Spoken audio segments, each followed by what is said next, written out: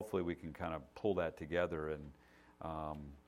But because of snow days and because of things that have kind of gotten on our schedule, we've had to adjust that schedule. And it didn't go as I planned, but hopefully that will not mess you up. I know I'm already messed up, but it won't mess you up as far as Mark's gospel and getting a feel for what Mark is trying to do, and been trying to really pull in some of the main themes that he has in this book in particular. But this particular speech that we're going to be looking at here is in the book of Mark. The statement that Mark makes here is the longest statement that he makes in his entire gospel.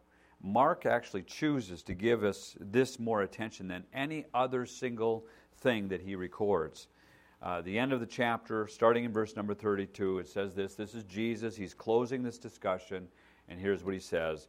No one knows about that day or that hour, not even the angels in heaven, nor the Son, but only the Father.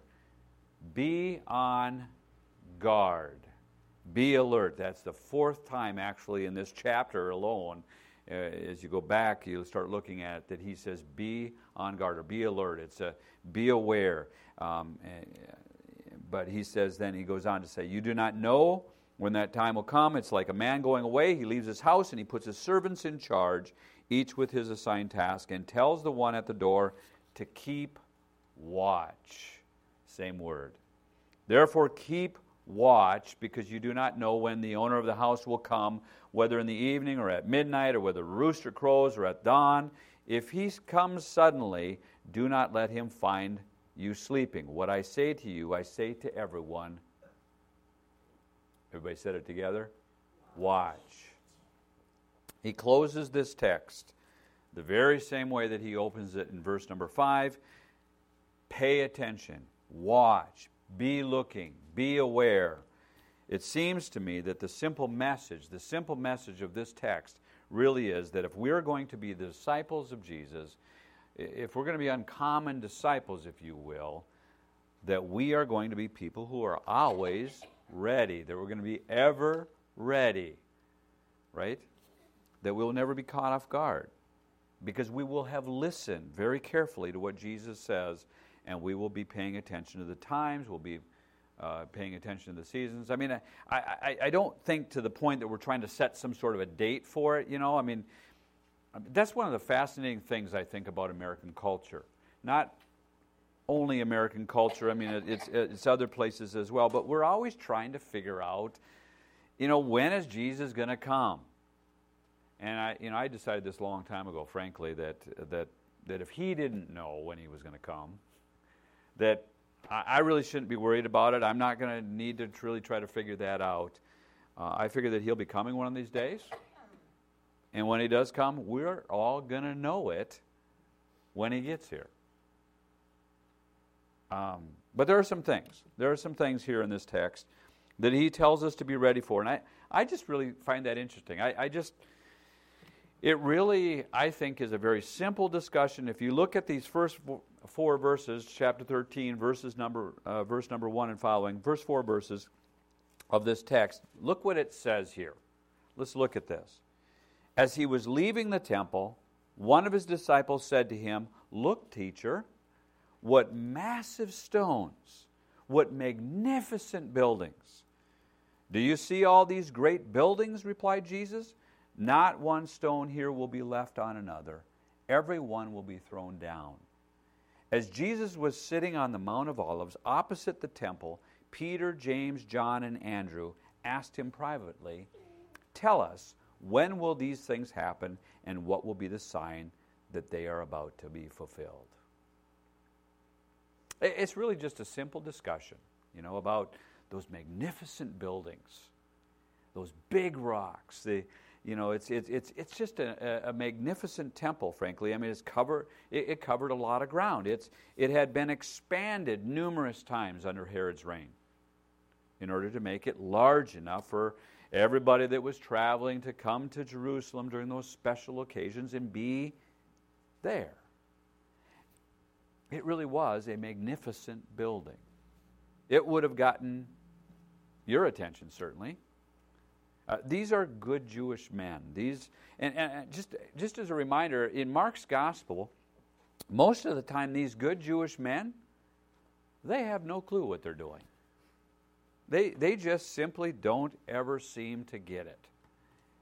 I mean, remember what he said? If you go back a chapter or two, and he said it this way, by the way, if you say to this mountain, he says, be cast into the sea, it's going to happen. I mean, he's already told them this temple is not going to last. It's not going to.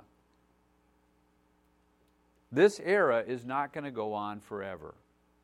It's just not going to be here. He came in, he cleanses the temple, he talked about the fig tree, he withered the fig tree in the context of cleansing the temple, and they're still saying, whoa, look at this building, right? Isn't this building really cool? They just don't quite figure it out. And so he warns them. There are some things that you ought to be aware of. If you look at verse number 5, you kind of get the first of the warnings there. He says in verse 5, Jesus said to him, he says, watch out that no one deceives you. Many will come in my name, claiming, I am he, and will deceive many. When you hear of wars and rumors of wars, do not be alarmed.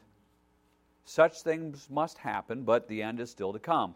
Nation will rise against nation and kingdom against kingdom. There will be earthquakes in various places and famines. These are the beginning of birth pains. You must be on your guard. You will be handed over to the local councils and flogged in the synagogues.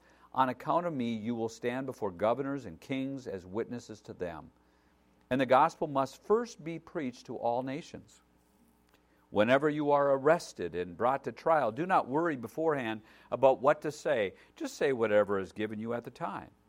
For it is not you speaking, but the Holy Spirit. Deceived. Don't be intimidated. And whatever you do, don't be silent. And I think what he's suggesting is this, that disciples, that we're ready to speak in spite of our circumstances. There are some things that are going to happen. You ought to be warned about it now. There are some things that are going to occur. Don't be deceived, he says. People are going to come along. They're going to try to convince you that they are really me, having already returned. They're not. They're not me. But don't worry about it. Just be ready to speak. And there's a word that needs to be said. Now, the last thing that Jesus tells his disciples, of course, Mark doesn't tell us this. Forgive me, but I'm about to borrow from another gospel here rather than Mark, because Mark ends with nothing happening. Remember what happened a couple weeks ago? We kind of talked about that, that it just kind of like they go away and they're afraid. And so, but other writers remind us that Jesus' last words to his disciples were actually, go and tell, go and talk, go and make disciples, go and announce the word. And that's what the early disciples did. Go and do that. In spite of their circumstances, those early disciples, they kept that command. You read the opening chapters of the book of Acts, and all of a sudden you just realize that, that those people, they paid a great price. I'm reminded of Acts chapter 4. They're arrested because they're preaching the gospel, right? And they're told to quit, and they say, no, we're not going to quit. And so they're arrested again, then they're beaten, and they say, you tell us, are we supposed to obey God, or are we supposed to obey men? And what do? They obey God, and they go out and they tell, and so they start, they're preaching again. And in fact, what they do is that they go back to their homes, and they gather some people around, and they get down into a little prayer group. And I love those verses, but it's an amazing picture that you have, is that they start to pray to God because they've been persecuted and they've been threatened and everything else, and they say, God, give us more boldness that we can speak about your name more. And I'm thinking, that's not the prayer I would have prayed.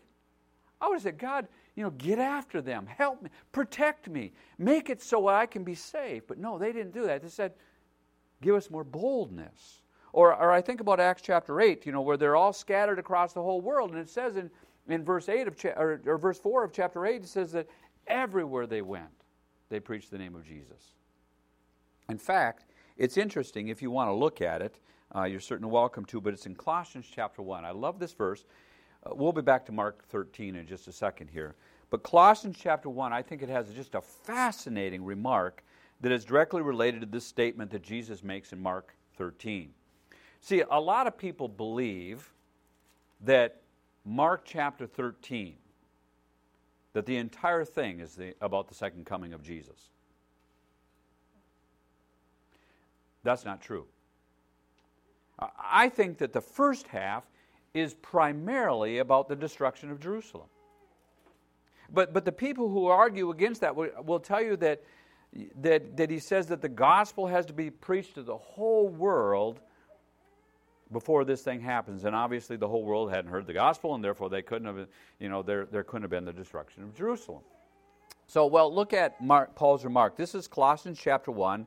It's a rather simple statement. It says in verse 6, it says, all over the world the gospel is bearing fruit and growing, just as it has been doing among you since the day you heard it and understood God's grace in all its truth. See, Paul understood in his day that the whole known world, as he understood it, had already heard the gospel. As far as they knew, under the inspiration of the Holy Spirit, this prophecy had been fulfilled. The whole world had heard the gospel. At least it had all been it had been preached to them. And I suspect that command still applies to go and tell, to be ready to preach no matter what your circumstances are. My only question is will we do that? Will we have the courage of those early disciples to be people who speak, who are not intimidated by our world, but will have a voice, one that is willing to be heard? See, I just think that this is one of the most difficult times in the history of our world. The 21st century, the way that free speech is just being, attacked. And I think that that's one of the things that's happening in our world, is that we just are intimidated as Christians, that we're being shut down. People don't want to hear because it's just, that's the thing. But will we have that voice? Will we have a voice, one that is willing to be heard? It's going to be difficult. That's what he points out here. I mean, you heard it in the text. He says, be on guard. You're going to get in trouble, but go ahead and speak and say it anyway. And I don't know the lady's name. I looked around. I tried to find it. I couldn't find it. But it dates back to 1573. This was a young mother who had been exposed to the first English translation of Scripture and had begun preaching this word that she had discovered. She was going about preaching the gospel in the streets of England, in the vernacular of the people, and something basically that just wasn't done. In fact, it just wasn't allowed. And she and several others had been arrested and had been put on trial. They had been condemned to be burned at the stake. And one of the things that was said about her, particularly her, of the 6 that were arrested on that occasion, she, about her alone, it said that they screwed her tongue to the roof of her mouth because she wouldn't stop talking about Jesus.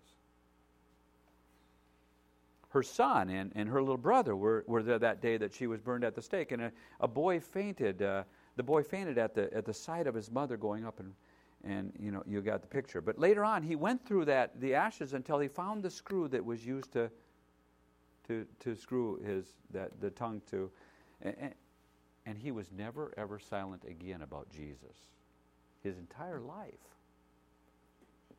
And I just find myself wondering, do I have that courage to speak no matter what the circumstances? Am I willing to pay the price? Because normally I'm quieted fairly easily. Here's this age-old question, of course, right? That comes out of a text that has to do with the final coming of Jesus or the destruction of Jerusalem, which depends on where you put this. But what would you do if you knew that Jesus was coming back tomorrow? or in this case, that the temple would be destroyed and the Jewish religion would be no more. Is there someone that you'd like to talk to? If you just knew that tomorrow it's going to be all over. Is there somebody that you'd like to call tonight? See, I don't know when Jesus is coming. But I do know this. Knowing whether he is coming tomorrow or not knowing whether he's coming now, that should not make a difference. Because the message is the same, and we are not to be silent. Disciples are always ready to speak. Well, then, when you come a little bit further in this text, you get to verse number 12, and he picks this up again, and he says this. He says, "Brother will betray brother to death, and a father his child. Children will rebel against their parents and have them put to death. All men will hate you because of me, but he who stands firm to the end will be saved." When you see the abomination that causes desolation standing where it does not belong, let the reader understand. Then let those who are in Judea flee to the mountains. Let no one on the roof of his house go down to enter the house to take anything out. Let no one in the field go back to get his cloak. How dreadful it will be in those days for pregnant women and nursing mothers. Pray that this will not take place in winter, because those will be days of distress unequaled from the beginning when God created the world until now, and never to be equaled again. If the Lord has not cut short those days, no one would survive. But for the sake of the elect, whom he has chosen, he has shortened them. At that time, if anyone says to you, "Look, here is the Christ," or "Look, there he is," do not believe it. For false Christs and false prophets will appear and perform signs and miracles to deceive the elect, if that were possible. So be on your guard. I have told you everything ahead of time. So here is the announcement of the destruction of Jerusalem, that there will be this abomination that causes desolation. You know, Israel had seen that before. If you go back and you read the book of the Maccabees, and they had they slaughtered pigs on the altar. They'd done that already. And there's a lot of debate about what this particular desolation happens to be. You know, maybe it's when the Romans who eventually under Titus were to be taking over Jerusalem in 68 A.D., and then they sack the temple in 70 A.D. and totally destroy it. You know, maybe it's the time that they put up the idols there in the temple grounds, and then they began to sacrifice to those idols. I'm not really sure. I doubt it, partly because this is a warning to get out of town before that happens. But when you see this abomination coming, he says, make sure that you leave town. That is such an amazing warning when you think about it, because it is so opposite of the way that we usually look at it. I mean, if you knew that Jerusalem was going to be destroyed, wouldn't you leave town now? Right? If I knew, wouldn't you start getting ready and packing and getting ready for all that? Wouldn't you do that now instead of waiting until you see the tanks outside the city, gates? Just leave now, right? But see, here's what I think the point is. Disciples are ready to suffer for the sake of the lost. I mean, have you thought about this? If the disciples believed Jesus that the city of Jerusalem is going to be destroyed, why not just leave now? Well, I think that it's because they have family there. I think that there were friends that were there. I think that it's because that there were non-Christians there, and as long as that temple stood, they understood that there was an entire nation of people who would not know Jesus Christ and had not yet responded to the gospel, and so they stayed. And Jesus said, when you see these certain signs, that's actually the time that you need to leave, and hope that it's not in winter, and hope that you're not pregnant. But when you leave, don't take the time to go back to get your coat, because it's going to be too late by that time. Get out while the getting's good. But it's interesting, they stayed as long as they could before they left. There's such a passion in the early church about reaching a lost world that it's just absolutely undeniable. And when you come to grips with who Jesus is in your life, you become willing to suffer for the sake of Jesus, for the sake of Christ, in order to reach people that you really, really care about.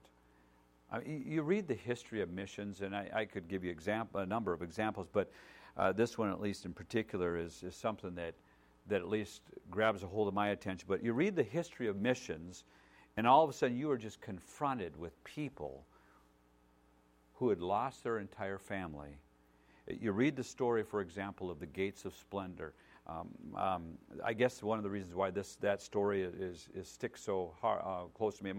My dad was just fascinated by this story, the story of Elisabeth Elliot, and she tells that story in the book. Through the Gates of Splendor is the name of it, and those other missionary families that were with them, they went to eastern Ecuador and ministered to the Auca tribe. So there was, I think if I remember, there was 5 families that went to minister, and every husband in that group, think about husband and wife teams going in, every husband in that group was killed.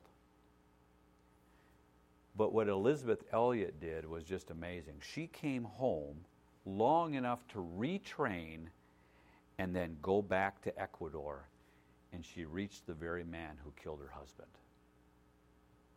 It just blows me away. Every husband in that group. What is it that makes people care about other people so much? What makes them care so much about lost people that they're willing to suffer? And does that kind of thing still apply? Have you ever thought about this text recently in 2 Peter? I don't. You can look there if you want. Otherwise, you can see it on the screen. But I don't spend a lot of time thinking about it. I just got to be honest with you. I don't spend a lot of time thinking about the second coming of Christ. I mean, do you? I mean, do you ever get up every morning wondering, if today is going to actually be the day? I just don't. I know people who do. I'm just not one of those. But 2 Peter chapter 3, it just has an interesting comment in it down in verse number 3. Listen to what he says. He says, first of all, you must understand that in the last days, scoffers will come, scoffing and following their own evil desires. They will say, where is this coming that he promised? Ever since our fathers died, everything goes on as it has since the beginning. I mean, boy, if he can say that then in the late 60s, early 70s AD, don't you suppose that we'd be saying the same thing here in the 21st century? I mean, if he's going to come, don't you think he'd be coming pretty soon? Go down to verse number 8 in that same thing, 2 Peter chapter 3. He says, but do not forget this one thing, dear friends. With the Lord, a day is like 1,000 years, and 1,000 years are like a day. The Lord is not slow in keeping his promise, as some understand slowness. He is patient with you, not wanting anyone to perish, but everyone to come to repentance. Why has the Lord not yet returned? I just think that it's because there are people yet who still do not know Jesus. That's why he's patient enough to give them one more chance, one more opportunity. And so Christian people, disciples like you and me, are willing to suffer for the sake of the gospel, suffer for the sake of lost people, if that's what it takes, so that we stay close, or so that we stay with it as long as we possibly can before we get out.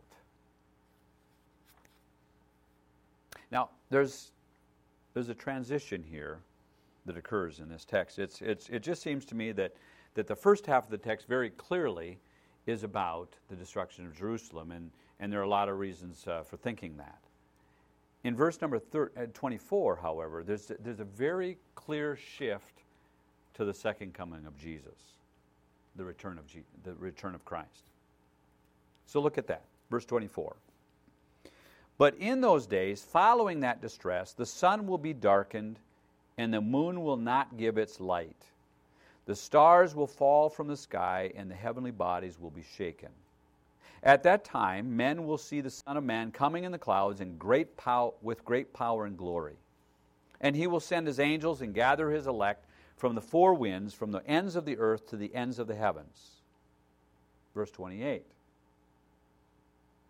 Now learn this lesson from the fig tree. Do you guys remember when we talked about the fig tree? That was a few chapters back, right? Learn this lesson from the fig tree. As soon as its twigs get tender and its leaves come out, you know that summer is near. Even so, when you see these things happening, you know that it is near, right at the door. I tell you the truth, this generation will certainly not pass away until all these things have happened. Heaven and earth will pass away, but my words will never pass away. Probably some kind of a indication that Isaiah 40 has something that was similar to that. But that's just really an interesting thing. If you look at that, verses 28 through 30 appear to have kind of slipped back to the destruction of Jerusalem. It's just kind of an intriguing sort of thing. But maybe it has two applications to it. I don't know. Maybe generations means something other than that particular generation. I don't know. Maybe he simply means that the Christian era will not be over. But most of it is certainly focused, and it's in reference to the second coming of Jesus. And it says this, I think, really, really clearly. The disciples are ready to celebrate when the Lord returns. Disciples are ready to celebrate when he returns because we look for his coming. We're anticipating it. We want him to return. We live in that anticipation of God's return. By the way, this text here makes it very clear. There's not going to be anything hidden about it. I don't know if you're familiar with the Left Behind series and the Tim LaHaye and all that kind of stuff, but not to try to slam them or anything else, but I just got to tell you, everybody's going to know it. I mean, that trumpet sound and the voice of the archangel, and he's not hiding anything. He is going to come in his full glory, and everyone is going to stop in their tracks, and they're going to know he's here. And once he's here, it's going to be a little late to do anything about it. That's why these chapters are right here. So that you and I will prepare right now for what's to come. I don't know when that's going to happen. I don't know if I even want to know. What I do know is I know that it's going to happen. See, the Gospel of Mark has already prepared us for that. It's asked that question, what has to happen before you return? Well, Elijah has come before Jesus returns, right? Or Elijah has to come before Jesus returns, right? Well, that's already been done. What has to happen? Well, the Son has to suffer before he can return. Well, that's been done. The temple has to be destroyed. Well, that's been accomplished as well. The church has to face some persecution. Yep, that one's out of the way too. The gospel has to be preached to the world. Well, yeah, that's all been accomplished as well. Which means that he could come any time that he wants because everything's ready. He could come today. He could come tomorrow. What we do know is that he could come, right? And we live in the anticipation of that, and we begin the process of learning how to celebrate that already today. I assume, at least, that you want to be celebrating his coming, that it doesn't trouble you that he's coming.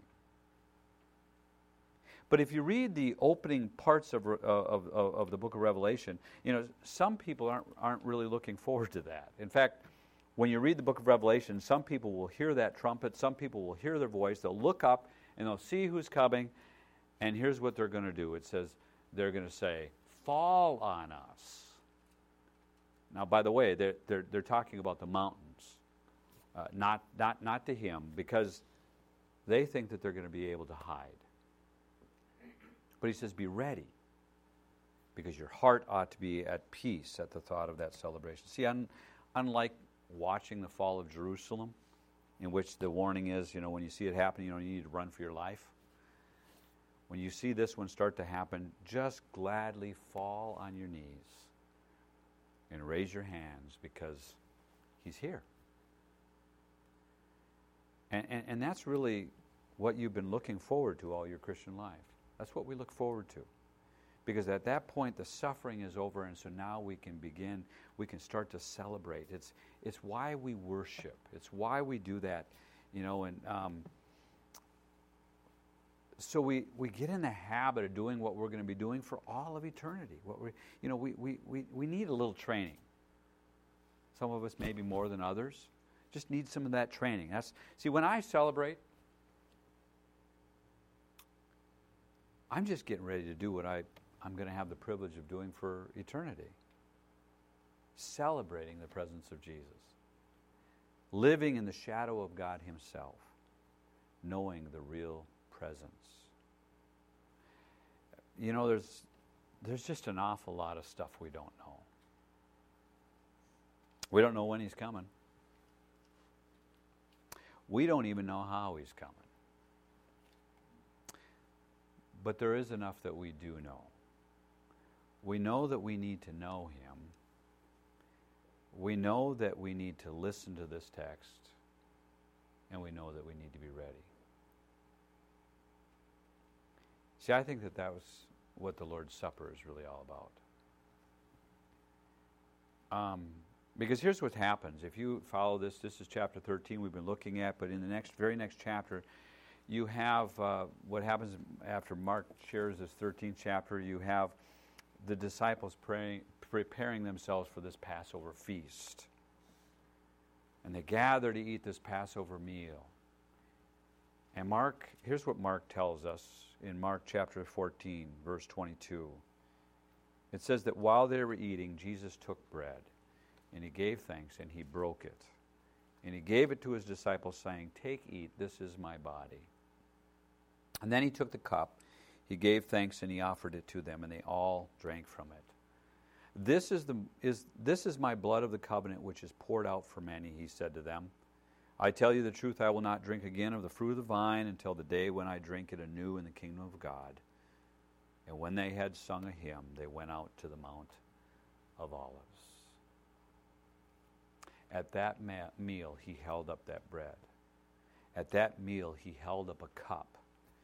And he said, you are going to do this. And it's going to be me. And you're going to think of me. And you're going to remember me. And you're going to remember what I've done for you on this night. And 20 years later, the Apostle Paul would just give that a little bit interesting turn. He quotes this text, and then he says, we're going to do this in remembrance of him, but we're going to do it in a way that proclaims his death until he comes. See, the Lord's Supper is both a backward and a forward look. It certainly does look back 2,000 years, and it reminds us of what God has done on our behalf. But it's also always a proclamation of his death until he comes. And every time that we gather at this table, every time that we partake of the Lord's Supper together as a family, we're reminded Jesus is going to return.